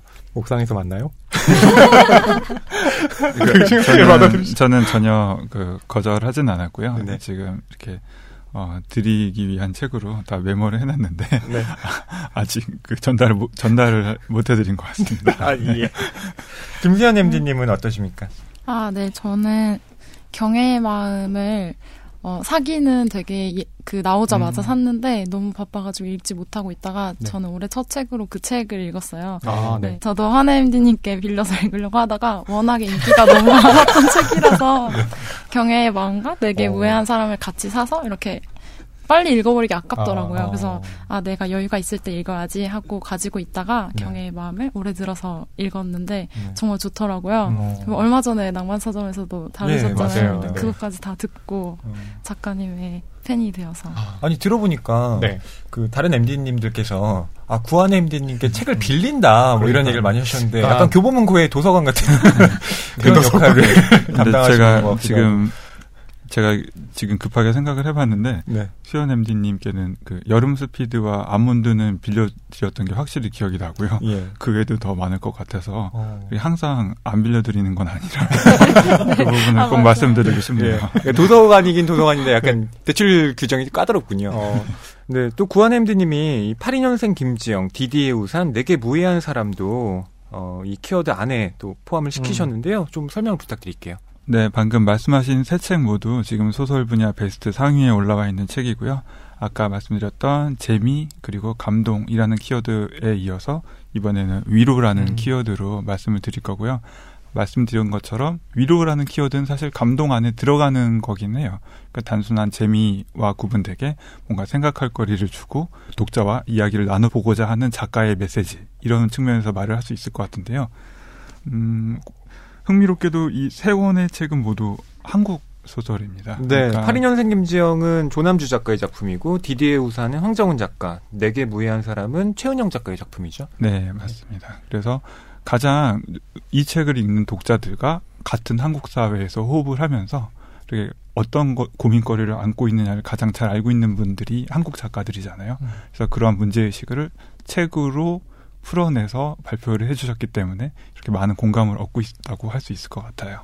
방금 저희 다른 MD님들께서 올해 읽었던 좋은 소설책들을 한 권씩 얘기해 주셨는데요. 저는 이 중에 디디의 우산을 언급을 좀 해보고 싶어요. 82년생 김지영과 내게 무해한 사람은 지금까지 낭만서점에서 많이 다뤘던 것 같아요. 네. 그리고 디디의 우산은 지난 1월 출간된 소설인데요. 굉장히 보고 많은 충격을 받았는데요. 어떤 충격을 좀 받으셨어요? 황정은 작가의 책은 모든 책이 공통적으로 굉장히 분량이 얇습니다. 이렇게 그렇게 두껍지 않고 양이 작은데도 불구하고 그 네모난 책을 읽고 나면은 굉장히 폭발력 있는 울림이 책 밖으로 퍼져 나온다 이렇게 생각을 하는데요. 좀 비유를 하자면 그 음소거를 단 대포라고 할까요? 대포는 굉장히 파괴력이 세잖아요. 네. 근데 조용해요. 큰 소리가 나지 않고. 그래서 조곤조곤 그 문장으로서 이야기를 하면서도 큰 울림을 줄 수 있다는 게 굉장히 인상적이었고, 마무리하자면은, 그런데 이야기하고자 하는 테마나 주제의식이 2010년대 한국 사회에서 가장 중요한 정치 사회적 이슈들을 이야기를 하고 있는 거예요. 그렇죠. 그래서 정말 아직 올해 초잖아요. 2월이니까 많은 분들께 소개해드리고 싶은 소설이에요. 저희 낭만서점 독서 리스트 계속 만들어 나가고 있는데 황정은 작가의 디디의 우산도 이미 넣어놨습니다. 네. 예. 그 넣어놓은 목록들이 굉장히 많네요. 그럼요. 네. 근데 디디의 우산 같은 경우는 또 혁명이라는 말에 대한 얘기를 하고 있어요. 그러니까 혁명이 지금 이 시대에 또 어떻게 사유되어야 하는가. 저희가 또 얼마 전에 그 작품 다뤘잖아요. 시바타쇼의 그래도 우리의 나날을 다뤘는데 그때 60년대의 혁명론과 또 2010년대의 혁명론이 어떻게 구별될 수 있고 그걸 전유해야 하는지 저희가 조만간 준비해 보도록 하겠습니다. 뭐 이렇게 비교할 수 있을지는 모르겠지만 문학하고 비즈니스는 뭔가 이렇게 양극단에 있는 것 같은 느낌인데 비즈니스 분야를 다루시면 좀 문학 같은 이 말랑말랑한 상대적으로 말랑말랑한 분야에 대한 좀 관심 같은 건 안 생기시나요? 근데 약간 그 MD로서 가장 고민을 하거나 그런 부분이 이 분야나 이 책에 대해서 얼마나 내가 많이 알고 이걸 추천을 하고 파느냐라는 부분인 건데 아직은 문학이나 그런 부분에선 제가 그냥 읽는 거는 좋아하지만 이걸 정말 자신 있게 추천을 할 수 있다. 그런 부분에 좀 확신이 없어가지고 전 경제경영이 좋습니다. 네, 또 이렇게 얘기를 듣다 보니까 또 궁금해지는 게 그 한 해 쏟아지는 책들의 양이 엄청나잖아요. 그렇다면 앤디님께서는 얼마만큼의 또 책을 읽으시는지도 궁금해요. 그 자신들이 맡고 있는 분야에 대해서. 그래서 어느 정도나 좀 읽고 계신지 좀 말씀해 주실 수 있으세요? 책을 읽는다는 것을 어떻게 규정하느냐에 따라 좀 다를 텐데요. 첫 장을 열어서 마지막 장까지 다 덮는 거를 읽는다라고 규정할 수도 있고 아니 뭐 그 책의 내용을 파악하는 정도로 읽는다라고도 할 수 있잖아요. 근데 MD들은 직업 특성상 그 수많은 신간 종수들을 한 번씩 다 일별을 해야 되거든요. 그런 차원에서 보면 그런 식으로 일별하는 책들의 권수는 정말 어마어마하고요. 그리고 지금 저희한테도 그 다른 각 분야를 맡고 있지만 문학책을 물어보셨을 때 소설책을 한 권씩 다 읽었잖아요. 그런 것처럼 자기 분야와 직결되지 않는 다른 책들도 늘 읽고 있거든요. 왜냐하면 책을 다 좋아하기 때문에. 그래서 정말 자기 재미로 읽는 그런 책, 첫 장부터 마지막 장까지 다 덮는 책이라고 치면 저 같은 경우는 1년에 한 100권 정도 읽는 것 같아요. 3일에 한 권꼴로 책을 소화하시는 거네요. 와. 네. 저는 역사 분야는 특성상 책이 700페이지 넘어가는 책들이 굉장히 많아요. 그래서 완독은 정말 힘든 것 같고요. 저도 이제 파악하는 정도로는 많이 접하지만 다 소화시키기는 정말 힘들어서 그에 비하 익자MD님께서 말씀해주신 거에 비하면 훨씬 적은 수의 책을 읽는 것 같아요. 네, 저도 좀 경제경영도 워낙 출간 종수가 좀 많은 책이기도 하고 근데 이 분야 4개 중에 일별하기가 어떻게 보면 제일 간단한 분야일 수도 있어요. 말하고자 하는 부분이 명확하기 때문에 그래서 일단 제가 맡고 있거나 판매를 하려는 책들은 무조건 좀 일별 좀 하면서 하는 부분이 있고요. 그 외에 그거는 익자장님 너무 많은 숫자를 말씀하셔가지고 말을 못하겠네요. 다시 할까요? 저는 한 2주에 한두 권 정도. 그러니까 정독하는 도서가 그렇다는 말씀이시고 또 훑어보기로 이렇게 계속 보시는 책들은 뭐 어마어마하시겠죠. 맞아요. 업무니까요. 그럼요. 네, 구환회MD님 문학 분야의 MD로 계속 활동하고 계신데 뭐 에피소드도 참 많았을 것 같아요. 어떤 에피소드가 재밌을까 좀 생각을 해봤는데요. 역시 다시 한번 저희 그 시가신호 게이고 선생님 얘기를 하면서 한번 모시고 싶어요, 진짜. 그래서 사실 시가신호 게이고에 대해서는 뭐 특집으로 뭐 따로 다뤄도 얘기할 거리가 많을 만큼 풍부한 분인데 왜냐하면 굉장히 맹렬한 속도로 다작을 하시거든요. 1년에 나오는 책도 굉장히 많고 그리고 그 나오는 책들이 다 많이 판매가 되기 때문에 매출에도 큰 기여가 되고 전국 서점인 출판인들이 큰 마음의 빚을 지고 있거든요. 그래서 저도 뭐 최근 뭐 설 명절이나 발렌타인데이 같은 때 선생님 계신 쪽을 향해서 인사도 좀 드리고 뭐 그러고 싶긴 한데 초콜릿도 보내드리고 그러고 싶죠. 그러니까 엄청난 다작을 하는데 그 작가님이 쓰는 속도가 우리가 읽는 속도보다 빠르다 이런 얘기도 있고요. 시가신호 게이고 책을 만드는 공장이 돌아가면 캐나다의 숲이 사라진다는 뭐 그런 말도 있고 그래서 아무튼 참 얘기거리가 많고 두고두고 이렇게 재미 요소가 많은 그런 참 2010년대에 빼놓을 수 없는 핫한 키워드라고 말할 수 있습니다. 오늘 문학에 대한 건 히가시노 게이고로 시작해서 히가시노 게이고로 끝나네요. 와, 근데 저는 구환회MD님이 그 정도의 애정을 지니고 있을 줄은 몰랐어요. 명절 때 생각을 하신다고요. 사실 뭐 그 작가님 자체에 대한 뭐 애정이라기보다는 이렇게 큰 얘기거리와 그 뭐 유머 드립거리를 많이 제공해 주시는 거에 대해서 충분히 활용을 하고 있다고 볼 수 있죠. 직접 보시지는 못하시지만 그 히가시노게이고는 영화 판권 팔 때 조건이 하나 있잖아요. 예. 본인이 꼭 카메오로 이제 출연을 해야 되잖아요. 국내에도 그런 영화 몇 편 있으니까 거기 나온 거 찾아보시면서 인사도 드리고 감사의 마음도 전하시고 이러면 되겠네요. 네, 다음에 네. 이 스튜디오에도 한번 모셨으면 좋겠어요. 아, 네. 네. 와. 자, 마지막으로 역사 분야 살펴보겠습니다. 역사 분야의 키워드는 뭘까요? 네, 저도 키워드를 뽑기 위해서 역사 베스트셀러를 매일매일 보지만 더 뚫어져라 들여다봤는데요. 저는 역사 키워드를 상식이라고 뽑아봤어요. 왜냐면 우리에게는 이제 최소한의 상식이 된 게 바로 역사다 이런 생각이 좀 많이 들더라고요. 역사를 잘 모르는 사람들도 혹은 좀 어렵게 느끼는 사람들도 다 역사를 잘 알아야 한다는 인식이나 공감대는 분명히 존재하는 것 같아요. 예를 들면 최근에 한국사가 수능 최근 아니죠? 한국사가 수능 필수 과목으로 지정된 것도 그렇고 네. 뭐 미디어 이슈들도 많이 있잖아요. 뭐 연예인이나 유명 정치인들이 좀 역사에 대해서 잘못된 발언을 하면 여론의 문매를 맞기도 하고 맞습니다. 네, 그런 사례들이 사실은 그만큼 역사에 대한 사람들의 인식을 보여준다고 저는 생각을 했어요.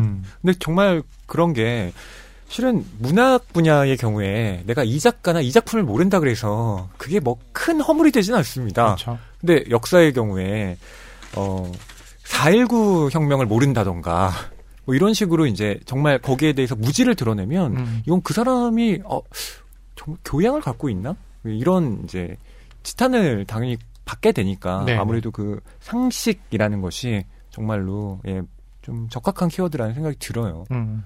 특히 올해 같은 경우는 이제 3.1절이 100주년이기도 하잖아요. 그래서 3.1절과 관련해가지고 또 거기에 대한 좀, 책에 대한 뭐 니즈들도 좀 있지 않을까 싶은데요. 좀 특별하게 그런 부분들이 좀 있나요? 네, 아직 베스트셀러에 많이 올라오지는 않았는데, 분명히 그 이슈가 존재를 하고요. 네. 그래서, 3.1절에 대한 100주년이기 때문에 기념하는 책들이 상당히 많이 쏟아져 나오고 있고, 이제 관심도 슬슬 올라오고 있어요. 예를 들면 박시백 만화가의 35년 같은 경우는 일제강점기 35년의 역사를 다루고 있는 책인데 그 책 같은 경우 다시 판매가 올라오고 있기도 하고요. 그런 식으로 관심들이 어떤 역사적인 이슈가 있을 때마다 다시 환기되는 경향이 있는 분야예요. 네. 그리고 이 키워드를 제가 상식으로 뽑기는 했는데 네. 이 상식이 우리가 처음에 말했던 불안과도 저는 연결이 된다고 생각을 했어요. 왜냐하면 상식이라는 건 정말 최소한의 것이고 모두가 기본적으로 알고 있어야 되는 건데 그걸 나만 몰랐을 때 불안 같은 게 있잖아요. 그래서 역사 분야 베스트셀러들을 보면 그게 더 잘 드러나고 있습니다. 아, 네. 그러면은 좀 소개를 좀 해주시면 어떨까요? 네, 먼저 총균세인데요. 이 책은 정말 완독은 얼마나 하셨을지 모르겠는데 네. 누구나 한 번쯤 이름을 들어봤거나 아니면 혹은 도서관에서 대출을 했거나 난 이걸 읽어야겠어 하고 샀을 것 같은 책이에요. 혹시 여기서도 총균세를 다들 읽으셨나요? 네. 아니 총균세는 진짜 유명한 게 예전에 이 책을 마케팅할 때 뭐 서울대학생들의 뭐 도서 대출 1위 뭐 이런 식으로 막 네. 계속 띠지가 붙어 있고 하는 걸 봤거든요. 네네. 예. 그러면서 사람들이 그래? 그럼 뭐 있나 보다 하면서 제가 봤을 때는 좀 많이 사람들이 이렇게 구매를 했지만 읽어보니까 어렵네 라고 생각했던 책이기도 한 것 같아요. 구환MD님은 총균세 읽으셨을 것 같은데 어떠신가요? 총균세 읽지는 못했고요. 네. 총과 균과 세를 이용해서 사람을 죽이는 영화를 모두 찍은 유일한 감독이 김성수 감독이라고 있는데요. 김성수 감독의 영화는 많이 봤습니다. 이렇게 확 다른 답변을 해주셨는데 그렇군요. 네, 혹시 그렇게 또 구환MD님은 책을 다른 분들에게 많이 전달해 주시잖아요. 네. 혹시 총균세를 저에게 좀 전달해 주실 생각은 없으신가요? 10% 할인해서 무료 배송으로 구매하실 수 있어서 지금 주식이 싫다는 거죠. 한번 저희 구매 체험을 해보시는 것도 추천해 드려볼게요. 그럼 그렇게 알아보겠습니다. 일단은 제가 책이 없습니다. 지금 문학 분야 MD이신데. 그리고 총균세는 제가 방금 그 서울대에서 가장 많이 대출된 도서관이란 타이틀을 말씀해 주셨는데요. 그 몇 년 전에 저도 그 기사를 보고 그 관련한 페이지를 만든 적이 있어요. 그래서 1위는 총균세, 2위는 어떤 책, 3위 이렇게 해서요. 굉장히 좋은 판매 세일즈 포인트 카피가 되더라고요. 네. 근데 저는 대학 도서관에서 가장 많이 대출된 책을 뭐 그닥 신뢰 안 하는 게 참 빌리기는 많이 빌려요. 근데 저의 경험을 비춰봐도 안 읽고 돌려주는 경우가 태반이어서 과연 그 열독률이 얼마나 될까 거기에 대해서는 늘 그 통계치 회의감을 갖고 있습니다. 그건가요? 이렇게 빌려가가지고 한 10페이지만 읽고 그래서 그쪽만 좀 시커멓고. 아니 뭐 다른 분들도 다 그렇다는 거 아니고 저희 체험으로는 그렇다는 얘기입니다. 뭐 이익재 MD님 희망을 걸어봅니다. 총균세입니다. 저도 다 읽지 못했고요. 네. 그 호킹 지수라는 게 있잖아요. 완독률을 따지는 책인데 따지는 지수인데 아마 호킹 지수를 따졌을 때 총균세는 그 5손가락 안에 들어가지 않을까 싶습니다. 예, 죄송합니다. 아니 이게 꼭 희망을 갖고 또 사과의 말까지 할 일인가요? 그럼 저는 어떡하라고? 한유선 MD님 어떠십니까? 저 3번까지는 시도해봤습니다. 3번 시도. 근데 그렇군요. 우리의 마지막 희망. 김수현 MD님은 어떠십니까? 저에게까지 차례가 돌아왔는데 저도 다는 읽지 못했고요. 시도는 했습니다만 다 읽지는 못했고 이 책이 굉장히 오래전에 나온 책인데 아직까지 스테디셀러로 자리 잡고 있고 베스트셀러로도 자리 잡고 있는데 보통은 신간이 베스트셀러에 오르는 경우가 많아서 MD가 참고용으로 이제 그 도서를 가지고 마케팅에 활용하는 경우가 많은데 저는 이 책을 구경도 못했고요. 제가 이 책을 마지막으로 본 것은 대학교 도서관에서 제가 빌려놓고 반납하는 제가 입담한 책을 드릴 테니까 아닙니다. 꼭 다 읽으시기 바랍니다. 하지만 저 제레드 다이아몬드의 다른 책인 상대적으로 총균세보다 훨씬 얇은 제레드 다이아몬드의 나와 세계는 읽었습니다. 그렇군요. 이렇게 해야 될 것 같아요. 총균세 완독한 분을 찾습니다. 네, 저 그 이벤트를 기획하려고 했었는데, 기획 중에 있습니다. 이게 또 기획까지? 다 읽은 분을 찾아서. 근데 뭐 저는 변명인지도 모르겠습니다만 책을 반드시 1페이지부터 마지막 페이지까지 다 읽어야 된다라는 강박은 갖지 않으셔도 좋다는 말씀을 드리고 그렇습니다. 싶어요. 뭐 여기 MD님들도 계시지만 꼭 그 책을 1페이지부터 마지막 페이지까지 다 읽는다 그래서 그게 다 기억에 남는 것도 아니고요. 그게 의미가 있다고도 보지 않습니다. 중요한 건 그 책을 사서 진짜 꽂아놓고만 있어도 그 책에 대한 그 아우라가 자기에게 작용을 해요. 진짜 PD님 옆에서 비웃고 계신데 그 제목을 계속 보게 되잖아요. 그러면 연구 결과도 있습니다. 맞아요. 작년 말에 발표된 연구 결과가 있고요. 저는 이렇게 당서량이 많을수록 자녀들의 지능이 높아진다는 연구 결과가 그 제목 자체가 저한테 끼친 영향이 있다니까요. 이 대화를 지금 들으면서 제가 굉장히 혼란스러운 게 이게 이렇게 조사 결과까지 얘기해야 되고 읽은 게 그렇게 중요하고 그렇게 해야 되는 건가요? 자, 그럼 역사 분야에서 또 베스트셀러에 포함되어 있는 책 어떤 게 있을까요? 네. 조금 전 말씀드린 총균세가 지금 현재 근 3개월간의 베스트셀러 중에 3위 정도 차지한다고 볼 수 있는데요. 그 총균세를 누른 책들이 있습니다. 설민석의 조선왕조실록이라는 책이 있어요. 설민석 저자가 워낙 예능이나 뭐 영화 예고편 등을 통해서 미디어에 많이 출연하시다 보니 인지도도 높고 또 말씀을 되게 잘하시잖아요. 그래서 좀 역사의 대중화에 많은 기여를 했다고 생각이 드는데요. 그 책이 상당히 역사 문화 분야에서는 좀 의미가 있는 책이라고 생각이 드는 게 초반에 말씀드렸다시피 역사책들은 조금 더 고령이라고 하기엔 좀 그렇지만 좀 연령대가 높으신 분들이 많이 사시는데 설민석 저자의 책은 30대에서 가장 높은 판매를 보이고 있어요. 그래서 좀 젊은 사람들이 이 정도는 알아야겠다라는 마음으로 많이들 구매하시는 것 같습니다. 설민석 작가님 같은 경우에 이제 30대 분들이 많이 구매를 하시잖아요. 30대 분들이 자녀를 갖고 있어요. 대부분. 그 초등학생 자녀를 갖고 있는 30대 독자분들이 많이 구매를 하시는 것 같아요. 저희가 이제 강연회를 진행을 하는데 네. 설민석 작가 강연회를 진행을 하면 그렇게 자녀분들 손을 잡고 많이 오세요. 대부분의 관객들이 그 자녀를 데리고 오시는 분들이라 그 좀 알기 쉽게 역사의 기초를 닦아주고 싶어 하는 그런 부모님들께서 많이 구매를 하시는 것 같아요. 네. 설민석 저자 같은 경우는 워낙 스토리텔링 능력이 뛰어나서 그러니까 사실을 전달하는데 그걸 실감나게 역동적으로 전달하잖아요. 그게 이제 사람들에게 어필을 하는 부분이 큰 것 같은데 동시에 또 여기에 대해서 좀 우려를 표하는 분들은 설민석 저자가 갖고 있는 역사관 자체가 너무 민족주의나 이쪽에 치우쳐져 있는 게 아닌가. 네, 이런 식의 또 비판을 하시는 분들도 있죠. 뭐 그런 것도 있지 않나요? 그러니까 이렇게 역사에 대해서는 다양한 시각으로 좀 접근하는 게 중요하다고 얘기를 하는데 이렇게 좀 보면은 굉장히 특정한 저자들의 역사책들이 굉장히 많이 팔리잖아요. 그런 부분도 좀 한번 지적해 볼 수 있지 않을까요? 정확하신 지적인데요. 제가 2009년부터 2019년까지 10년 동안 역사 분야에서 가장 많이 팔린 책들을 쭉 살펴봤는데 저자가 상당히 많이 겹쳐요. 설민석 저자가 있고 유시민 저자가 있고 아까 얘기 나눴던 제레드 다이아몬드 그리고 유홍준, 시오노 나나미, 사이토 다카시 이렇게 책은 10권인데 저자는 6명인 그러네요. 경우가 네. 발생하거든요. 네. 사람들이 그러면 왜 이렇게 왜 이 저자들의 책을 유독 많이 살까 생각을 해봤을 때 역사라는 분야가 워낙 방대하잖아요. 네. 뭐 우리나라 역사도 있지만 세계사도 있고 그렇게 방대하다 보니 잘 알고는 싶은데 시작하고는 싶은데 뭐부터 읽어야 되지? 이런 고민들을 많이 하시는 것 같아요. 네. 그러니까 좀 이 분야에 대해서 나보다 잘 알고 있고 또 신뢰할 수 있는 저자의 책이 가장 인기를 많이 끌고 있는 것 같습니다. 네, 그리고 베스트셀러 목록 안에 유시민 작가의 역사의 역사도 들어있네요.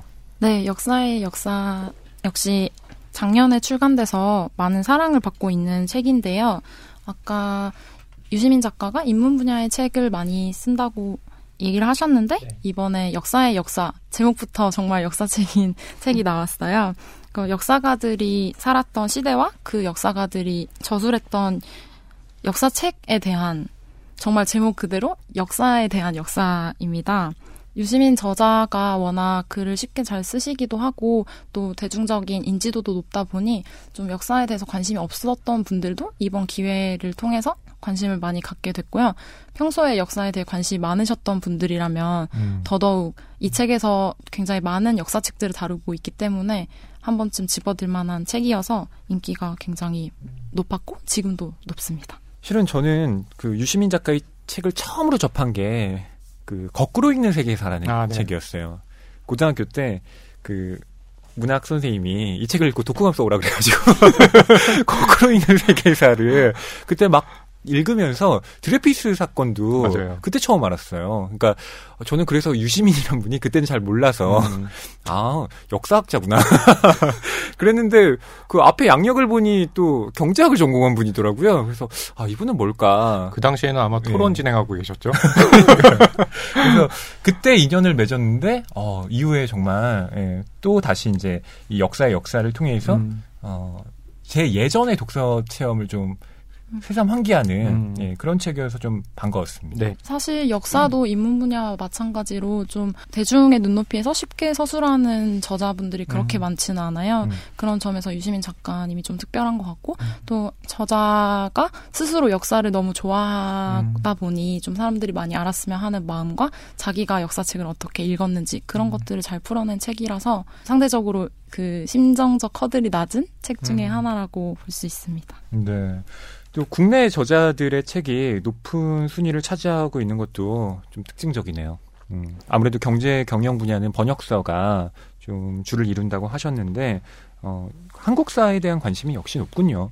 네, 아무래도 한국사 특히 그중에서 조선사에 대한 관심이 굉장히 큰 편이고요. 설민석 저자의 조선왕조실록이 큰 사랑을 받는 이유도 제가 생각했을 때는 그 조선 500년의 역사를 한 권에 담아낸 책이 그렇게 많지는 않아요.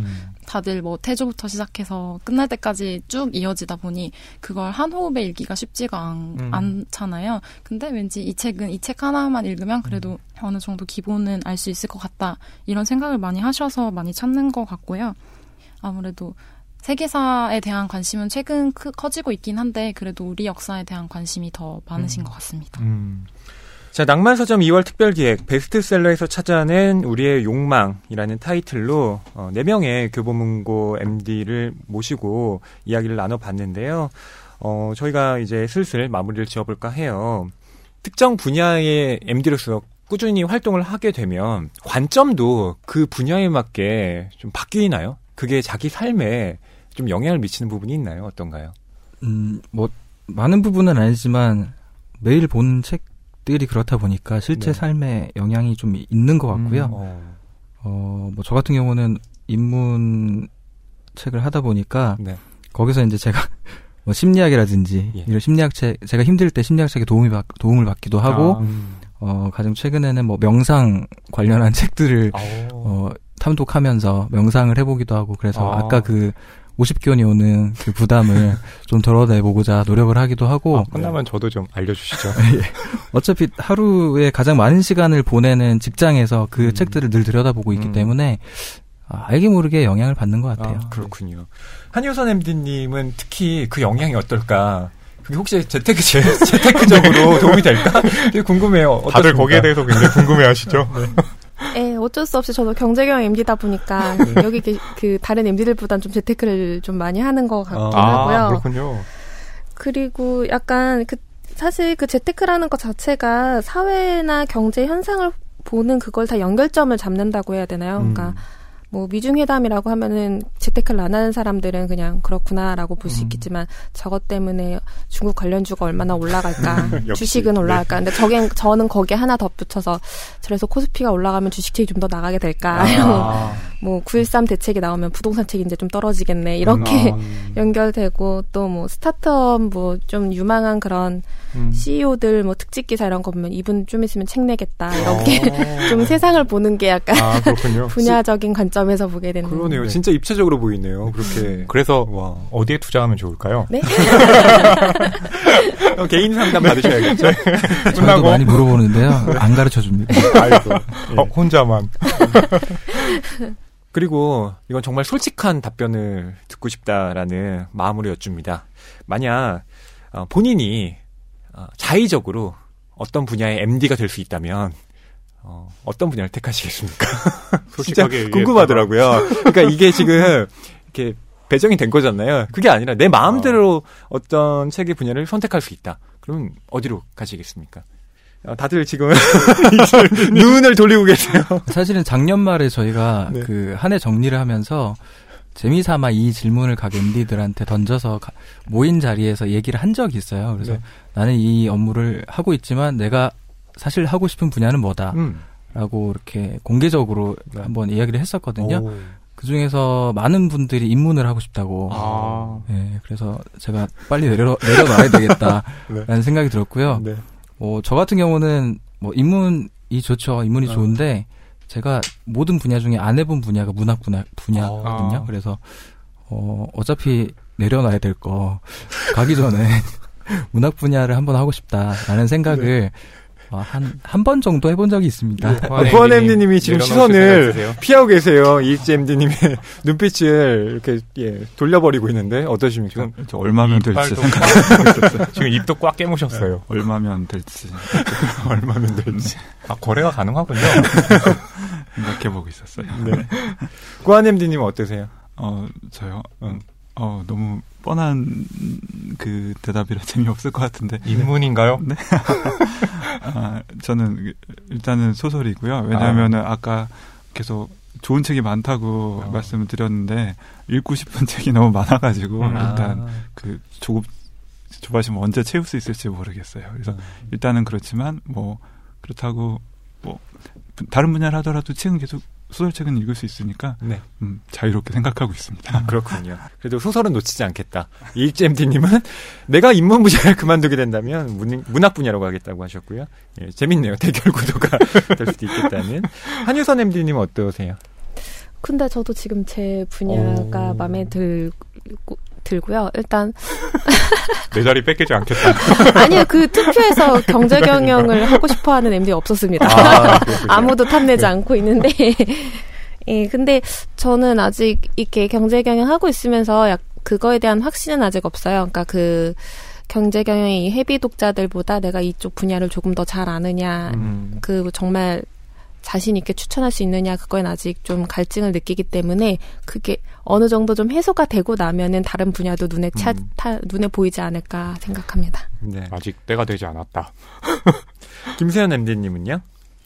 저는 저도 사실은 문학을 보면서 입사를 했는데, 근데 저는 호기심과님께서 일하시는 걸 보면서, 그냥 독자로 있는 게 행복하구나라는 걸 많이 깨달아서, 저도, 지금의 제 분야에 만족하고, 만약에, 다른 분야를 하게 된다면, 저는 사회학 책이 많이 나오는 사회 쪽 분야를 맡고 싶어요. 왜냐면 역사가 과거의 이야기이긴 하지만, 지금 현재 사회와 무관하지 않잖아요. 그래서 그 두 가지 분야가 굉장히 연관이 많이 되어 있고, 또 개인적으로 사회적 이슈들에 관심이 많아서 좀 재밌게 할 수 있는 분야라고 생각이 돼서, 만약에 기회가 된다면 그 분야를 한번 같이 해보고 싶다는 생각이 네. 구환의 MD님 표정을 제가 유심히 봤거든요. 처음에 김수현 MD님이 문학을 해보고 싶어요라고 하니까 약간 표정이 부으셨어요. 근데 저 알고 있었어요. 근데 문학 분야를 너무 구환 MD님이 열심히 하셔서 그러니까 미소가 희미하게 번지시더니 전 사회학 분야를 할게요라고 하니까 진짜 만면에 웃음이 감돌았습니다. 오늘 이렇게 네 분 MD님과 함께 하면서 제가 또 하나 굉장히 놀랐던 게 이렇게 답변을 미리 이제 준비해 오셔가지고 또 준비성에 굉장히 놀랐거든요. 근데 이렇게 얘기를 들으면서 이 베스트셀러에서 또 해낼 수 있는 얘기가 굉장히 많구나라는 것에서 굉장히 좀 인상 깊었고요. 어떻게 또 네 분 MD님께서는 이렇게 함께 자리하신 소감이 어떤지 좀 마지막으로 여쭤볼게요. 네, 오늘 되게 재밌었고요. 책이라는 상품이 사실은 다른 상품과는 좀 많이 다르거든요.